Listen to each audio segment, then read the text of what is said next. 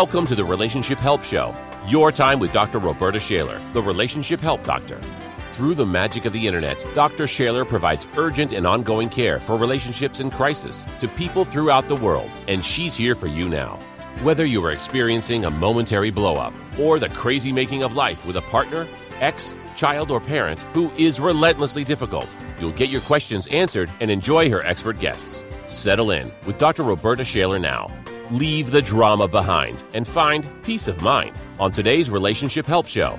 Here's Dr. Shaler.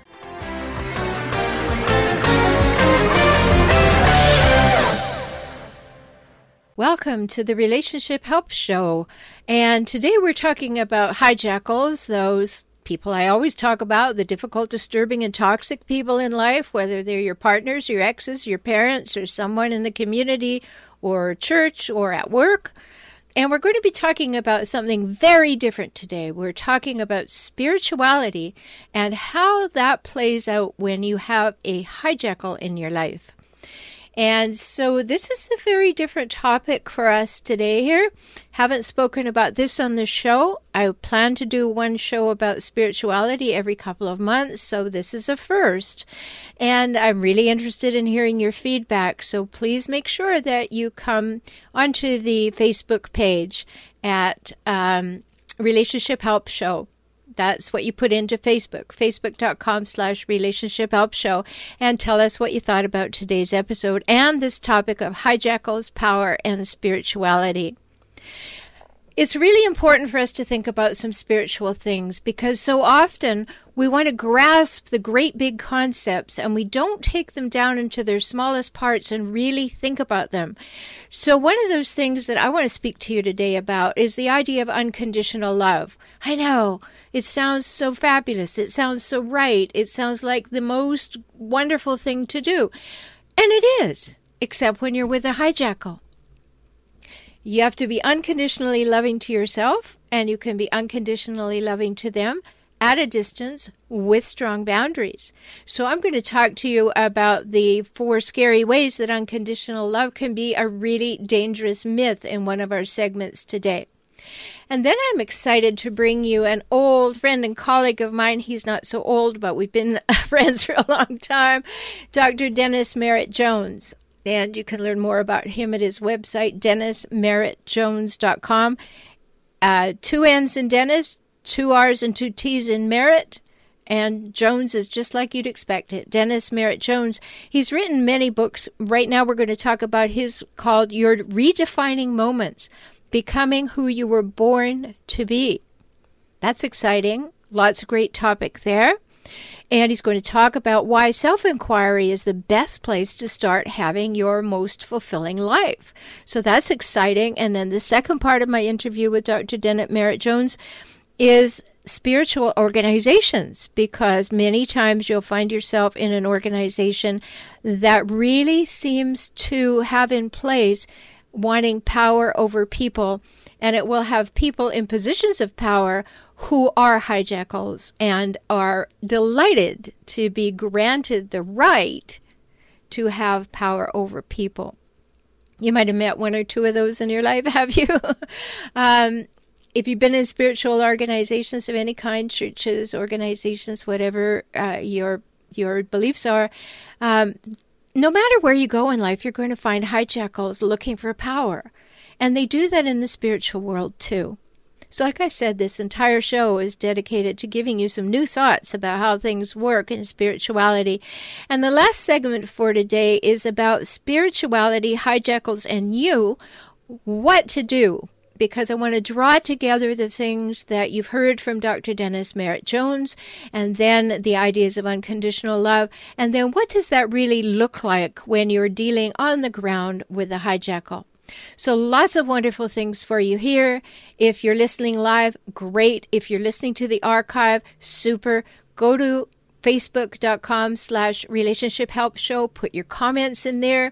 Go and visit my website at forrelationshiphelp.com or my YouTube channel at, of course, youtube.com/forrelationshiphelp. Lots to talk about today. Stay tuned. I'm so glad you're here. Hello, this is Dr. Rhoberta Shaler. Are these stories and questions on today's show sounding familiar to you? Are you ready to say no more to the abuse from toxic people in your life? I'm so glad. You matter and you deserve to have real love, true love in your life. Love from yourself and love from others. Not that demeaning, discounting, and dismissive masquerade that a hijackal pretends is love. I can help you regain yourself, your self-esteem, your self-confidence after a life with a hijackal, whether it was your partner, an ex, a parent, or a child. Let's work together now. For individual sessions or small group coaching, visit forrelationshiphelp.com/join. Talk soon.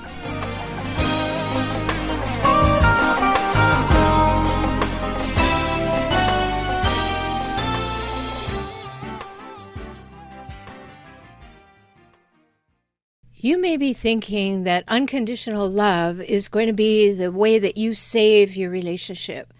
And there are some real pitfalls in thinking that, because when you are thinking about unconditional love, that's all about you giving and giving and giving and putting up with absolutely everything. And that's not what it's about at all.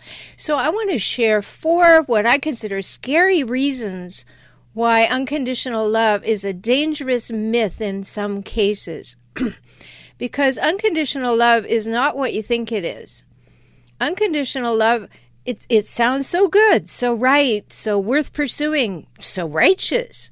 It sounds like perfection and world peace. In fact, it sounds like a Miss America pageant. But it's a trap. If you buy the myth that it's possible to love unconditionally, it will keep you perpetually feeling inadequate. Can you actually, in real life, within the human condition, can you actually imagine being able to accept another adult without him or her having to meet any conditions or to love them completely irrespective of their behavior? By all means, give unconditional love to babies and young children. But beyond that, what about standards and values and morals and justice and legality and boundaries? Are you ready to let them go too? Because unconditional love dismisses them. So here are 4 what I consider very important reasons why unconditional love is not a healthy model for growing-up relationships. Yes, it's wonderful when everybody is an adult and emotionally healthy, but there are many cases where it is not a healthy model. So here's number 1. Unconditional love can be a toxic myth. It insinuates that non-acceptance is a bad thing. That boundaries and issues and feelings, even conflict maybe, is bad because we should accept everything. In fact, more than accept, it demands that we blindly love the person and the behaviors. What enabling nonsense! Relationships have issues. Healthy relationships demand working through those issues in a mature, positive way, negotiating the appropriate, reasonable conditions for a mutually satisfactory experience of love between partners. You establish known conditions and negotiate new agreements to create safety and trust, and to create a non-manipulative, game-free space where you two can grow together and flourish. Number 2, unconditional love is like a get-out-of-jail-free card. If someone loved you unconditionally, think about this now, if someone loved you unconditionally, you'd be free to treat them in whatever way you wanted. You could lie, cheat, manipulate, exploit, even abuse, and you'd never be called on it. Now, how can that be loving? Because remember what I said, unconditional love is going to keep you in a state of perpetually being inadequate, because you'll constantly be called to give more and to put up with more, and it won't be healthy. So like I said, if you love someone unconditionally and they know it, and maybe they believe that you believe it's the right thing to do, and if you're with a hijackal, they're going to use that. oh my, they're going to use that. And then they'll come back at you and say, but you believe in unconditional love. Why are you talking to me like that? So we can't allow people to lie, cheat, manipulate, exploit, or abuse us because we somehow believe in unconditional love. How can that be loving? It certainly isn't healthy. In my work with the partners and exes and adult children of these relentlessly difficult, disturbing, and toxic people that I call hijackals, I clearly see the failings and impossibilities of unconditional love. Yes, you can be unconditionally loving at a distance, maybe a very great distance, maybe over a long time. That's for you to do. But to be in the relationship with them, letting them get away with anything, treating you in any way, that is not what we're talking about when we talk about unconditional love. Because remember, hijackals want to hijack relationships for their own purposes, and then they want to relentlessly scavenge them for power, status, and control. So you believe in unconditional love, and they want emotional, verbal, and physical advantages, not to mention sexual. And they want to win no matter the cost. So what happens? You lose every time. That's a marriage made in hell. So number 3, the term unconditional love has a surprising and out-of-context origin. Just in case you thought the term came from some spiritual tradition, it didn't. Erich Fromm, he was a psychiatrist, a psychologist, and he introduced the idea in 1934, and he wrote about it in his book, The Art of Loving, in 1956. So you can see it's pretty new. And he suggested several kinds of love, the first being a mother's unconditional love for her infant. She has no expectations for it to live up to. She loves it just because it breathes. And in that same book, though, he states that a father's love has to be different. It has to be, believe it or not, somehow deserved. Fromm says that the father sets the standard a child must meet if he or she wants love. So, OMG, that's the origin of the term unconditional love. And I hope you see why you absolutely must question the whole idea now. In Fromm's work, unconditional love was for infants. And yes, by all means, let's have more of that. But generalizing it to all people in all situations, bad idea. Why? Well, it's an unattainable myth. It guarantees that you'll fail, and while it's guaranteeing that you'll fail, it guarantees it'll keep you feeling small, striving, guilty, never good enough. In my book, Kaizen for Couples, I emphasize that mutuality is essential for having a healthy relationship. And in there I wrote these words: mutuality is for emotional grown-ups. It is based on an interest in each other as a whole, complex person living in the present. When dependence or codependence are consistently present in a relationship, mutuality cannot be. Mutuality, then, is a defining condition for a healthy, mature relationship. Remember, that's from my book, Kaizen for Couples, Kaizen for Couples. You can get it on Amazon or go to kaizenforcouples.com. So healthy relationships cannot be unconditional, because that would call for either continuing masochism or endless self-sacrifice. And who would want to live like that, right? Not you. So number 4, unconditional love undermines justice. There would be no sanctions, no punishments for those who've hurt others. Well, that's crazy, right? If life has purpose and meaning, which most people believe it does, then there can be no such thing as an unconditional experience. We're creatures of perception, and everything has purpose and meaning. We're confronted by conditions that invite and allow us to learn and to grow. And unconditional love wipes all that out. It just dismisses the significance of ourselves and others as unique human beings, and it makes all behaviors okay. And they're not. They're not at any level. So who would want to live in that paradigm with that myth? I hope that you can now see why I say that this is a very dangerous myth. Great for babies and children, not great when you're trying to negotiate and have a mutual, reciprocal, equal, and therefore healthy, mature relationship between two adults. If you want to learn more about this, go to forrelationshiphelp.com. Sign up for my newsletter, Tips for Relationships, and let's stay in touch. There's so much to discover. Life as a couple can be exciting and enriching. You both feel supported, known, heard, and appreciated. You know you're safe. Is that what you're experiencing? Does your partner have your back? Can you be vulnerable safely? Do you trust each other fully? Would you say you are emotionally intimate? If not, things can get much better. I'm Dr. Rhoberta Shaler, and I work with couples just like you all over the world by video conferencing. If you want a world-class relationship, learn how now.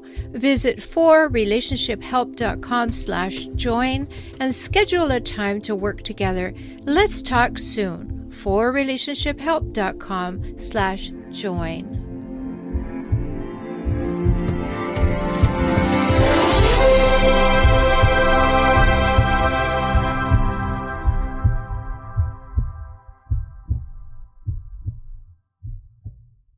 I'm here with my guest, Dr. Dennis Merritt-Jones, and we're talking here in part 2 of this interview about spiritual matters, redefining ourselves. We've talked about his book, Your Redefining Moments, how becoming who you are born to be.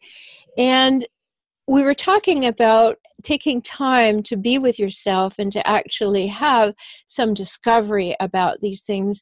And I'd like to continue that conversation for a moment because people need to get in the way of this, don't they? It's not a one-time thing. It's something that you have to do frequently. Yeah, it's a lifestyle. To live consciously and proactively and with a willingness to challenge your thoughts. That's why emotional awareness is so important, because your emotions will tell you what's going on in your mind. Your body will report to your mind what's going on, but you have to be sensitive enough to see it, interpret it, and challenge it. Yes, my partner and I wrote a book called Soul Solitude, taking time for our souls to catch up. Mm-hmm. And so frequently, that's not something that we do.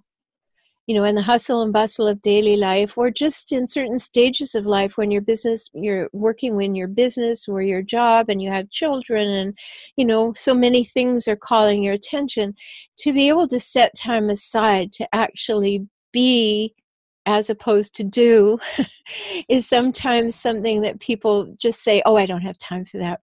Mm-hmm. But why would they make time? What would be the most compelling reason that would cause them to maybe reconsider that, Dennis? Because they must arrive at an awareness that they're worthy of it, that they're worth investing that time and energy in healing their own wounded self, if you will, that has been defined by other people. Mm-hmm. And what do you think happens to people if they never make this inquiry? Well, they live from the outside in, and the world defines them, and they're always going to be a slave to that. That's not a very happy thought for folks, that they're always going to be a slave to the expectations of others. So to liberate ourselves requires tremendous courage. Tremendous courage. There's no getting around that. It takes courage to do that. But you also can align yourself with people who can be your cheerleaders, people who really know where you're going and why they've been there themselves. Let them cheer you on. Let them be part of your support team that encourages you and holds you accountable for standing in a higher truth about yourself. And we all need cheerleaders. I love the fact you brought that word up, because we need to surround ourselves with people who actually want us to move forward in life. They have our best interest in life. And Rhoberta, that's one of the biggest problems. There's an old saying, keep your goals from the trolls. Don't share where you want to go with your life with people that you know are going to undermine it and kick sand on it. You have to be more mindful and diligent about who you invite to be your support team, but they're out there. get a mentor. I'm sure some of your clients look to you as being the mentor for that cheerleading aspect of their lives, as I do with my mentoring clients. Mm-hmm. And having someone who will lead you in this process is great. Obviously, Dennis is one of those people, and make sure that you go to his website at dennismerritt-jones.com, and Merritt is spelled with 2 R's and 2 T's. Dennis with 2 N's, so everything's double that you would expect. dennismerritt-jones.com, and learn more about his books and learn about his mentoring. So, we've both been involved in spiritual organizations over a long period of time. And sometimes everybody, of course, is growing at different rates. But sometimes people get stuck in those organizations, or sometimes someone joins an organization looking for a sense of power. Have you found that to be true? Oh, absolutely. And it's not just the leadership. Oftentimes, volunteers in churches really need to look at why they're volunteering. Is it to gain approval and love of the minister or other people in church, or is it because you're really called to serve in a unique and special way? Too often we volunteer because we think that that's how we're going to earn love, and that's the wrong motivation to get involved in volunteering. Now, from a leadership perspective, no question, a lot of people find their way into levels of leadership, whether it's a minister or a board of trustees or some other leadership role in the spiritual community. That's where they garner their power. And I don't. That's not to say that happens all the time, but it does happen often. And so we have to be able to identify others when we're looking to them and giving our power to them because they're in a position of power that we believe we need to have their approval or acceptance or love to be all right. Yes, that's certainly been my experience, that I think probably everybody can relate to the person who takes on a small job in the church and then owns that job in a wonderful way, but then owns it to the point of trying to override everybody else. So they're looking for that moment where they get their say and they get validation for who they are. And sometimes they can be pushy and difficult too. I mean, churches are not exempt from that kind of behavior, which is always a bit of a surprise to me, even after all the years that I've worked in those organizations, is, you hear these messages, you listen, you supposedly read, you gather that there are ways of being that are filled with love and collaboration and openness and non-judgment. And then you find yourself in a situation where all those things are just the opposite sometimes, don't you? Yeah, which is why self-inquiry is such a valid practice. If you're looking to become engaged in an organization where you're going to serve, in the East, there's a word called seva, which is a Sanskrit word. It means selfless service dedicated to God. When you get involved in a church with the desire to serve, be sure that that's your intention, not to garner the approval or the love or appreciation of those around you. And the same could be said for the leaders of the church too. They need to be clear on what truth they are speaking from when they extend themselves to their congregations. And I've had several people in my practice, Dennis, which is helping the partners, the exes, and the adult children of these toxic people, who have been with people, either their parents or their partner, who have become kind of taken a leadership role in a church. And then what happens with hijackals is they put on this incredible public face. Mm-hmm. And then at home, they are not that. They are demeaning and degrading and down-putting. And when you go in the situation, then a couple goes to church, one of the partners has a position of power, and then they try to use that power to further demean their partner. And then that partner can't get anyone to hear that they're being treated poorly, because of course that person who's in that position of power would never treat somebody poorly at home, right? Which is why it's important to build your inner strength and let go of the need to have those around you understand or approve of what you're doing. Right. And also, it's very important to be able to take that inner strength and know when it's time to move on into a different situation. Yeah. Sometimes I find that people get trapped, particularly the people who have been with hijackals. They'll go to a spiritual organization and then somehow they find the justification of unconditional love. And so they'll say, oh, well, I just have to love this person more. Now, there's an equal number of male and female hijackals, so I'm not using any pronouns, but, if I just love them more, if I'm more patient with them, I'm less demanding, I'm more nurturing, you've got all these things that you can turn yourself into a pretzel, then that person will change. And that other person has absolutely no intention of ever changing. Unconditional love doesn't mean being a doormat.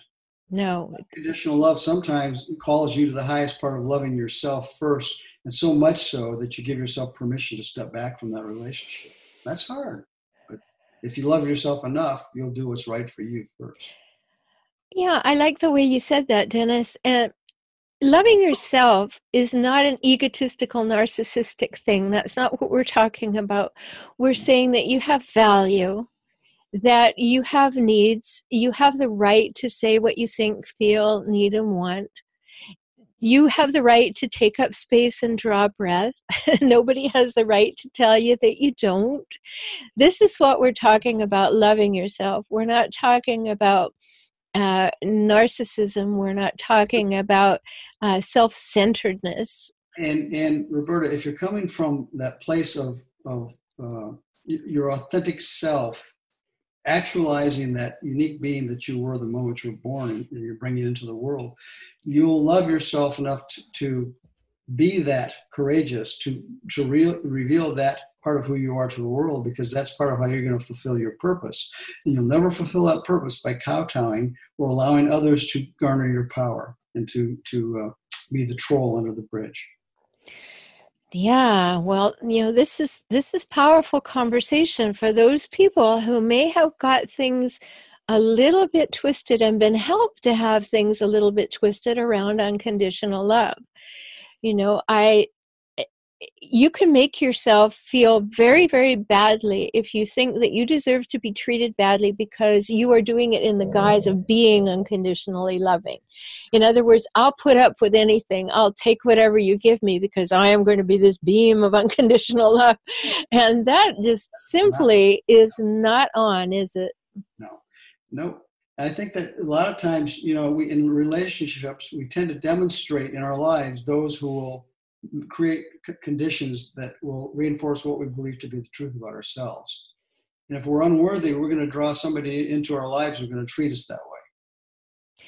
So as within, so without, we need to kind of up our game with who we know ourselves to be. You might find yourself drawing a different kind of person into your life who will resonate and respect with reverence that person.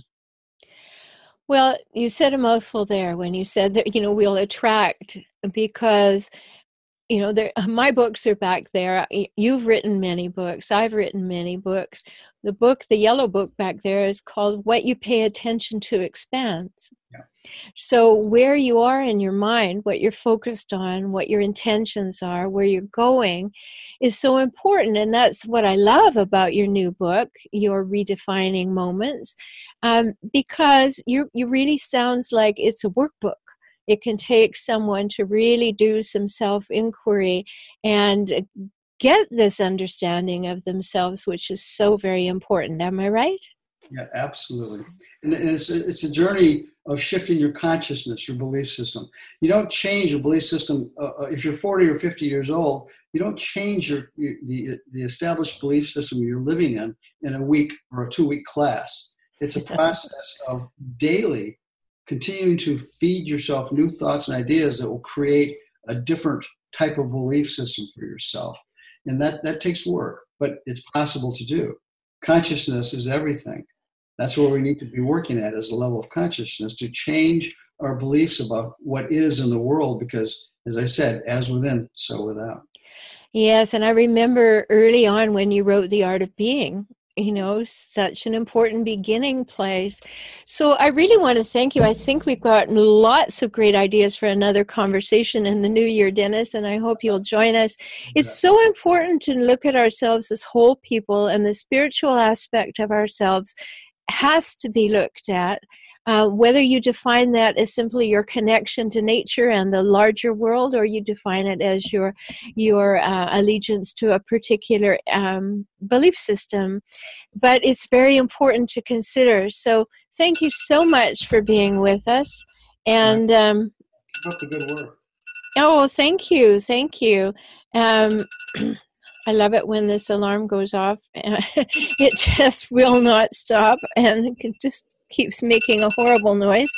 But let's just ignore that for a minute. And I want to tell people again, go to DennisMerritt-Jones.com and learn more about Dennis and his fabulous work, and find him and go to hear him speak or have him be your mentor. Thanks so much for being with us, Dennis. Thank you. Good to see you, my friend.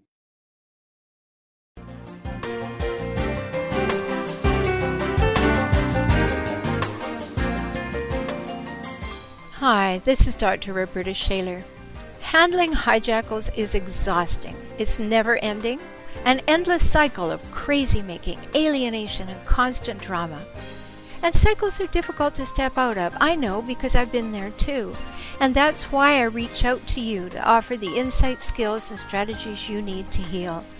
My small group programs, Handling Hijackals and Hijackal Recovery and Rediscovery, will shortcut your journey to healing, to save your sanity, and to stopping the crazy making. Visit forrelationshiphelp.com/join now, and let's talk soon.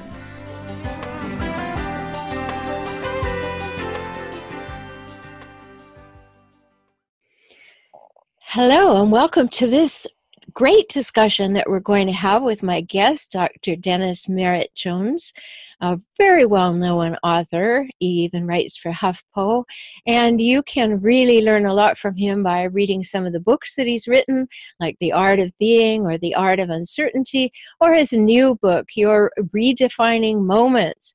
That's very, very important. We're going to talk to him about this book, and he just has so much to say because he has walked in so many arenas.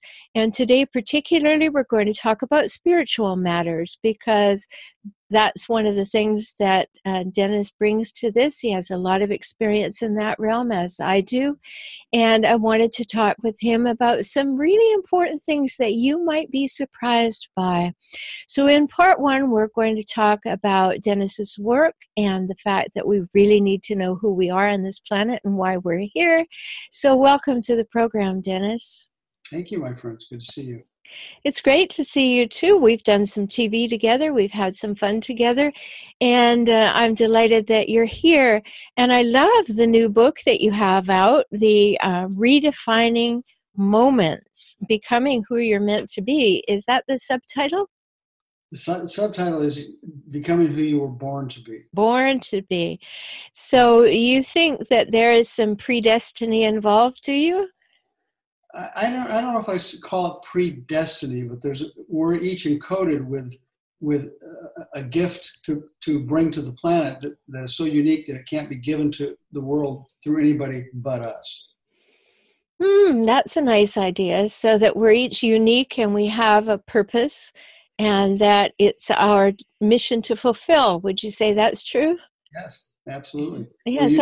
We're uniquely imprinted with this desire to be expressed, fully expressed.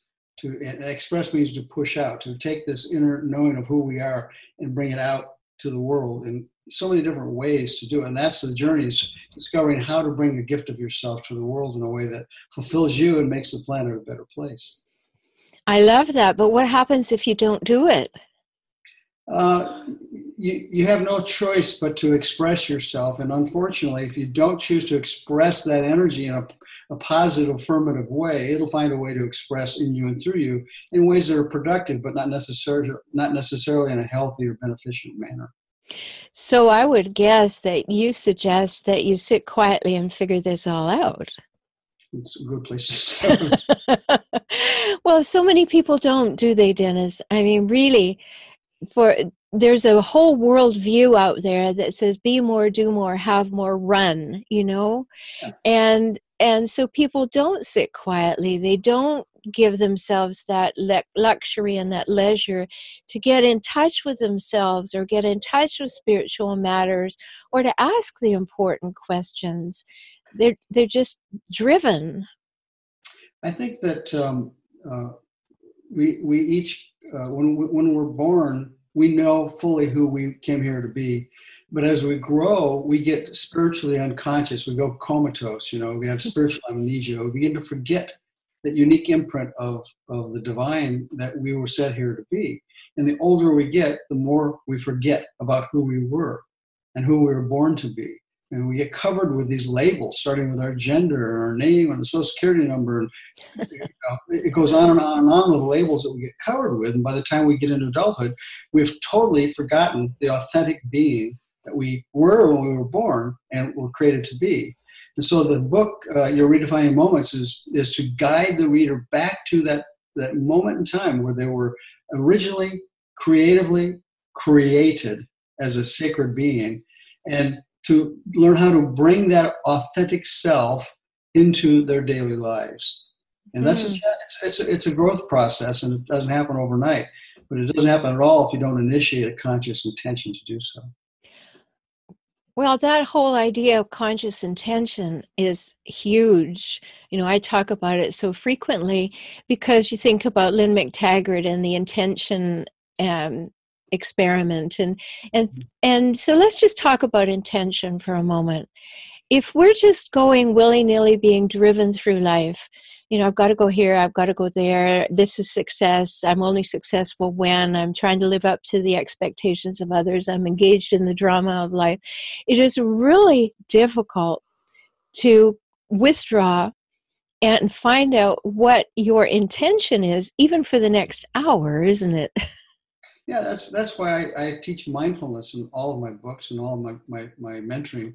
I work diligently to bring people into a practice of mindfulness, which is where that, you know what it is, that moment when we bring our minds back into our bodies, because our minds are always out in front of us or behind us, but our bodies, you notice, are always present tense. And so the practice is to bring our mind back into the awareness of being one in the presence in the moment, because that's our point of power. And if we can be mindful enough to observe what's going on around us in the moment, then we can respond to it rather than react to it. And that really ties into the whole idea of what the Relationship Help Show is all about, because we're about helping people with difficult situations, with the difficult, disturbing, toxic people in life. And if you don't understand exactly what you just said, that where am I right now, what's really going on, and be able to step out of denial, step back and actually have a look and say, this is actually what's going on here.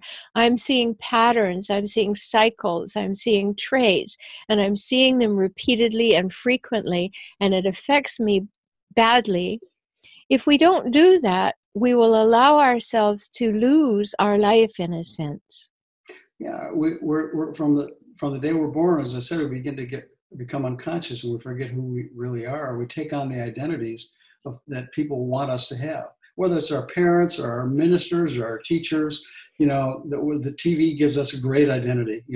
Buy this deodorant, this jewelry, drive that car, and then you'll be a whole person.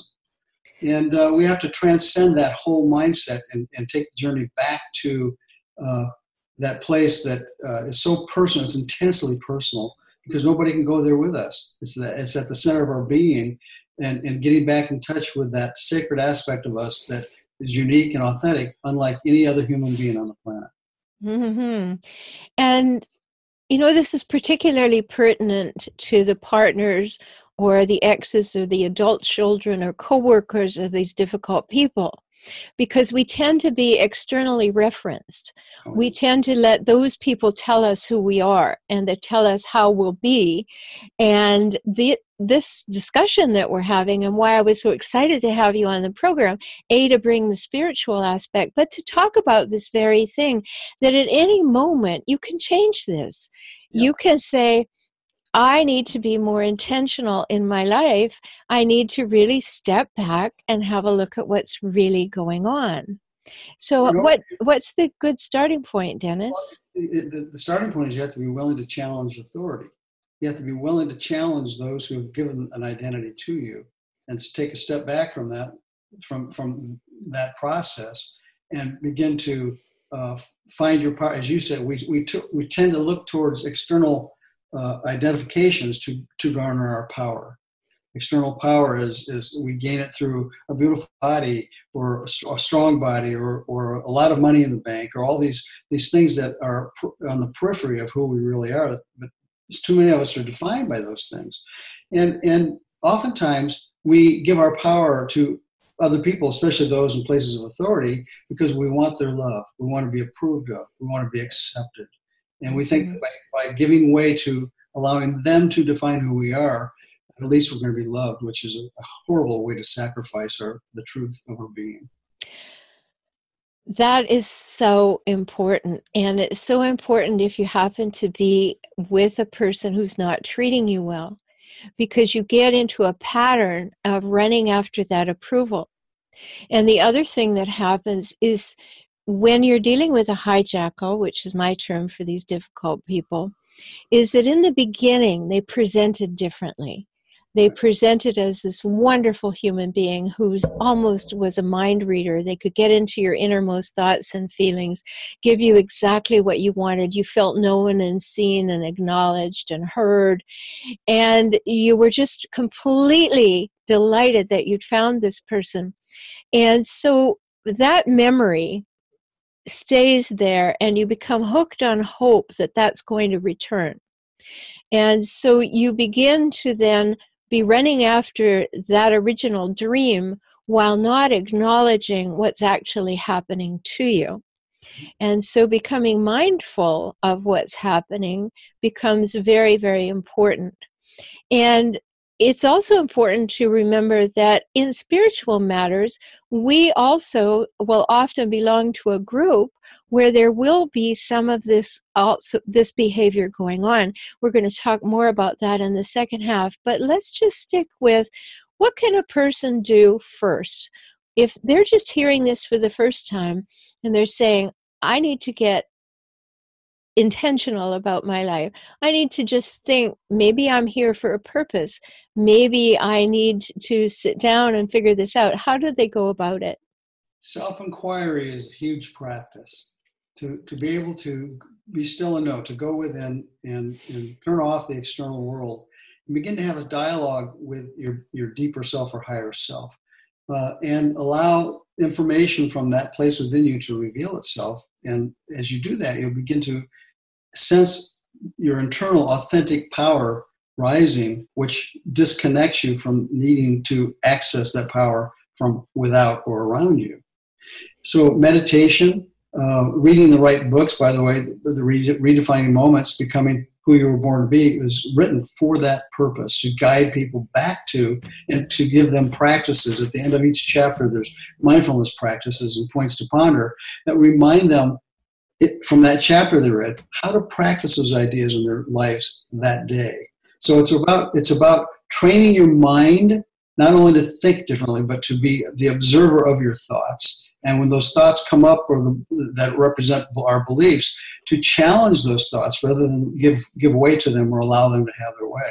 And that's the challenging part, is to challenge the thoughts and beliefs that disturb us, because we're afraid that by challenging those thoughts and beliefs, we may be called out and realize that we have work to do that we're really not willing to do.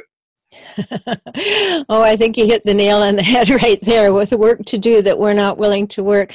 My guest today is Dr. Dennis Merritt-Jones. You can learn more about him at DennisMerrittJones.com, and Merritt has 2 R's and 2 T's, so remember that.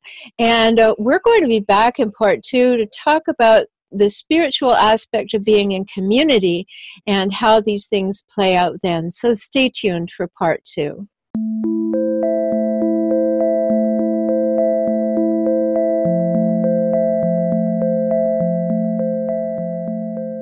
No matter what's happening right now, life can get better. If you have a good relationship, it can become great. If your relationship is in trouble, we can find a solution. The good news is that it's in your hands to start. The not so good news is that it takes time, new insights and skills, and a whole bunch of willingness. But who would settle for less? Not you, right? Good. You want to feel seen, heard, known, accepted, and appreciated. You want honesty, safety, trust, respect, and reliability too. Read my book, Kaizen for Couples, available for download at couplesbook.com. Start there, and let's talk soon.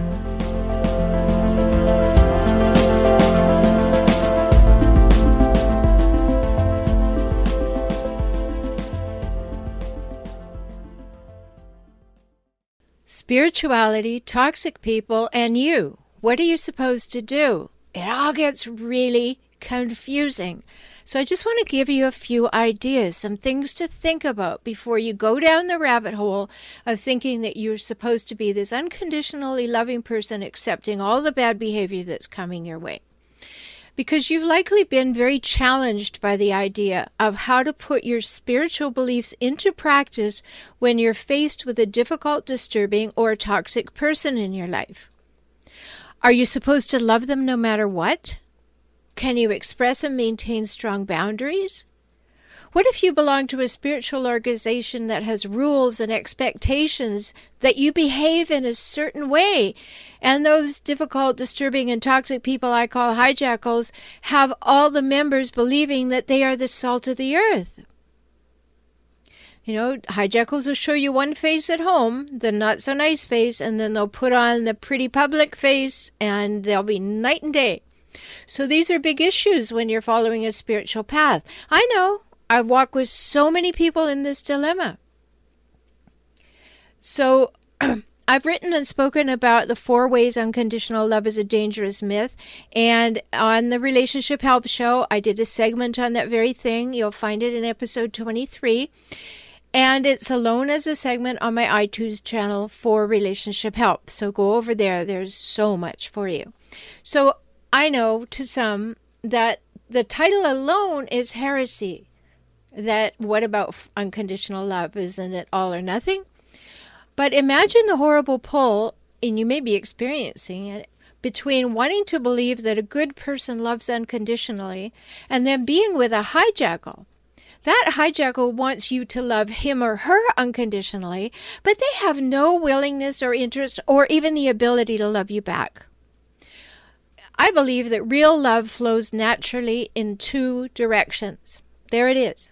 There's a problem. When love is not flowing naturally in both directions, you know there's an issue. But will you see it? Or will you think that if only you work harder at being more loving, more compassionate, more patient, more kind, less demanding, have fewer expectations, or stay out of their way, then everything will be fine? No, it won't be fine. Because love is not flowing naturally in 2 directions. Hijackals take. They only give when they have to, and if it's going to get them what they want in the moment. Be unconditionally loving when there is mutuality. Otherwise, see the forest for the trees. A hijackal doesn't have love to give you. A hijackal loves what you have to give him or her.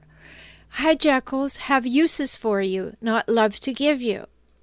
So, spirituality, hijackals, and you, how do you put these things together? So here's a few ideas for you. Martin Buber, an Austrian-born Jewish philosopher, wrote a really classic book in 1923. Didn't make it into English till 1934, but it was called I and Thou. And one of the major themes of the book is that human life finds its meaningfulness in relationships.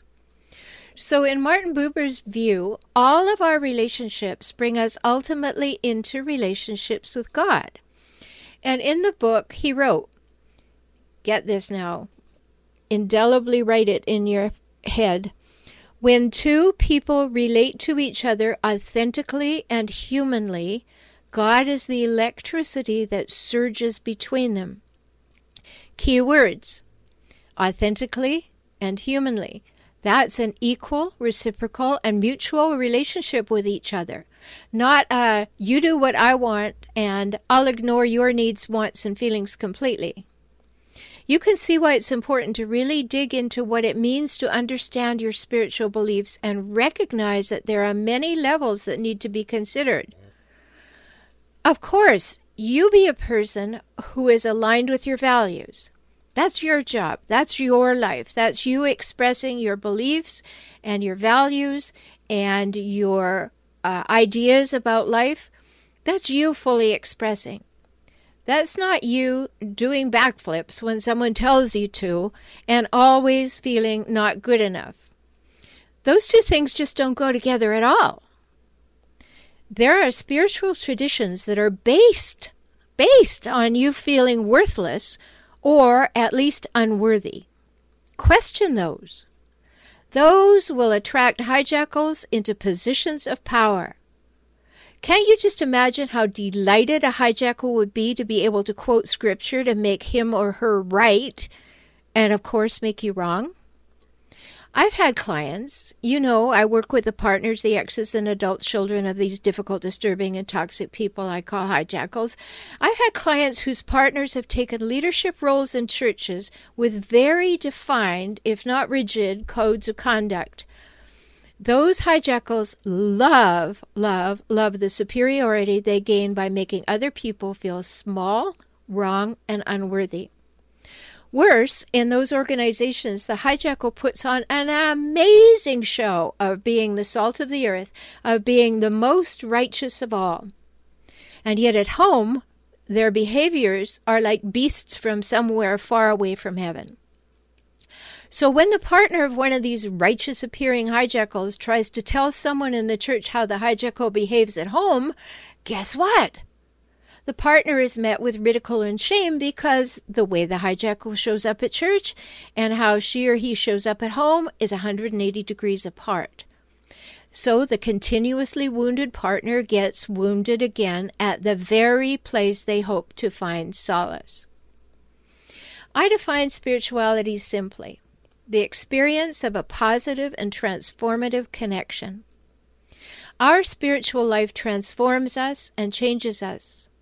We will think and feel and behave differently as a result of that transformation. It gets confusing, doesn't it? I've been transformed, and the partner pretends to speak the right words while behaving very differently at home. Because you've been transformed, you might think, at least initially, that you should become accepting of the bad behavior at home. No, wrong, don't do that. What is true, though, is that by doing your own work and following your own spiritual path, you are on the path to a positive transformational connection with yourself. It doesn't necessarily follow that that will change your relationships with others. It especially doesn't follow that it will help with the hijackal. So yes, it's confusing, and I invite you to really think this through. Here's a few quick things that hijackals will continue to do at home while putting on a false face at church. They will put you down, saying that you don't practice what you preach at every moment. And remember, hijackals never look in the mirror, so the fact that he or she never practices what they preach at home will never be of any interest to them. It's all about winning over you and making you wrong. They will bully you, laugh at you, and put you down for not, quote-unquote, getting it. Wow. That wouldn't be judgment, would it? Of course it is, but to a hijackal, that street only goes one way. Hijackals are never wrong. Well, what can I say about that except that it is an absolute in their eyes that they are never wrong. They cannot and will not handle any criticism. Strange, however, that they feel free to criticize you constantly. And they tell you that you are misguided, mistaken, and stupid to manipulate you into letting them tell you what to do. So big note here, you can never, ever please a hijackal for more than a moment. So think about that. So here you have some thoughts about how to think about life with a hijackal when you're following your own spiritual paths. and some clear patterns that hijackals will use to belittle you if you are following the same path supposedly together. Think about these things. It's so important to your well-being and safety. Be sure also to come and visit at forrelationshiphelp.com and hijackals.com. Get your free copy of an ebook, How to Spot a Hijackal, in case you're wondering if you're with one. Talk soon. There you have it. If you want more, you can work with Dr. Shaler directly. She's eager to help you resolve your relationship issues. Have a question? Call in early to next week's show to talk with Dr. Shaler on air. Get her expert insights and advice by subscribing to her blog, newsletter, and YouTube channel. We're here for you. Don't be a stranger. Join us again next week. And in the meantime, visit forrelationshiphelp.com.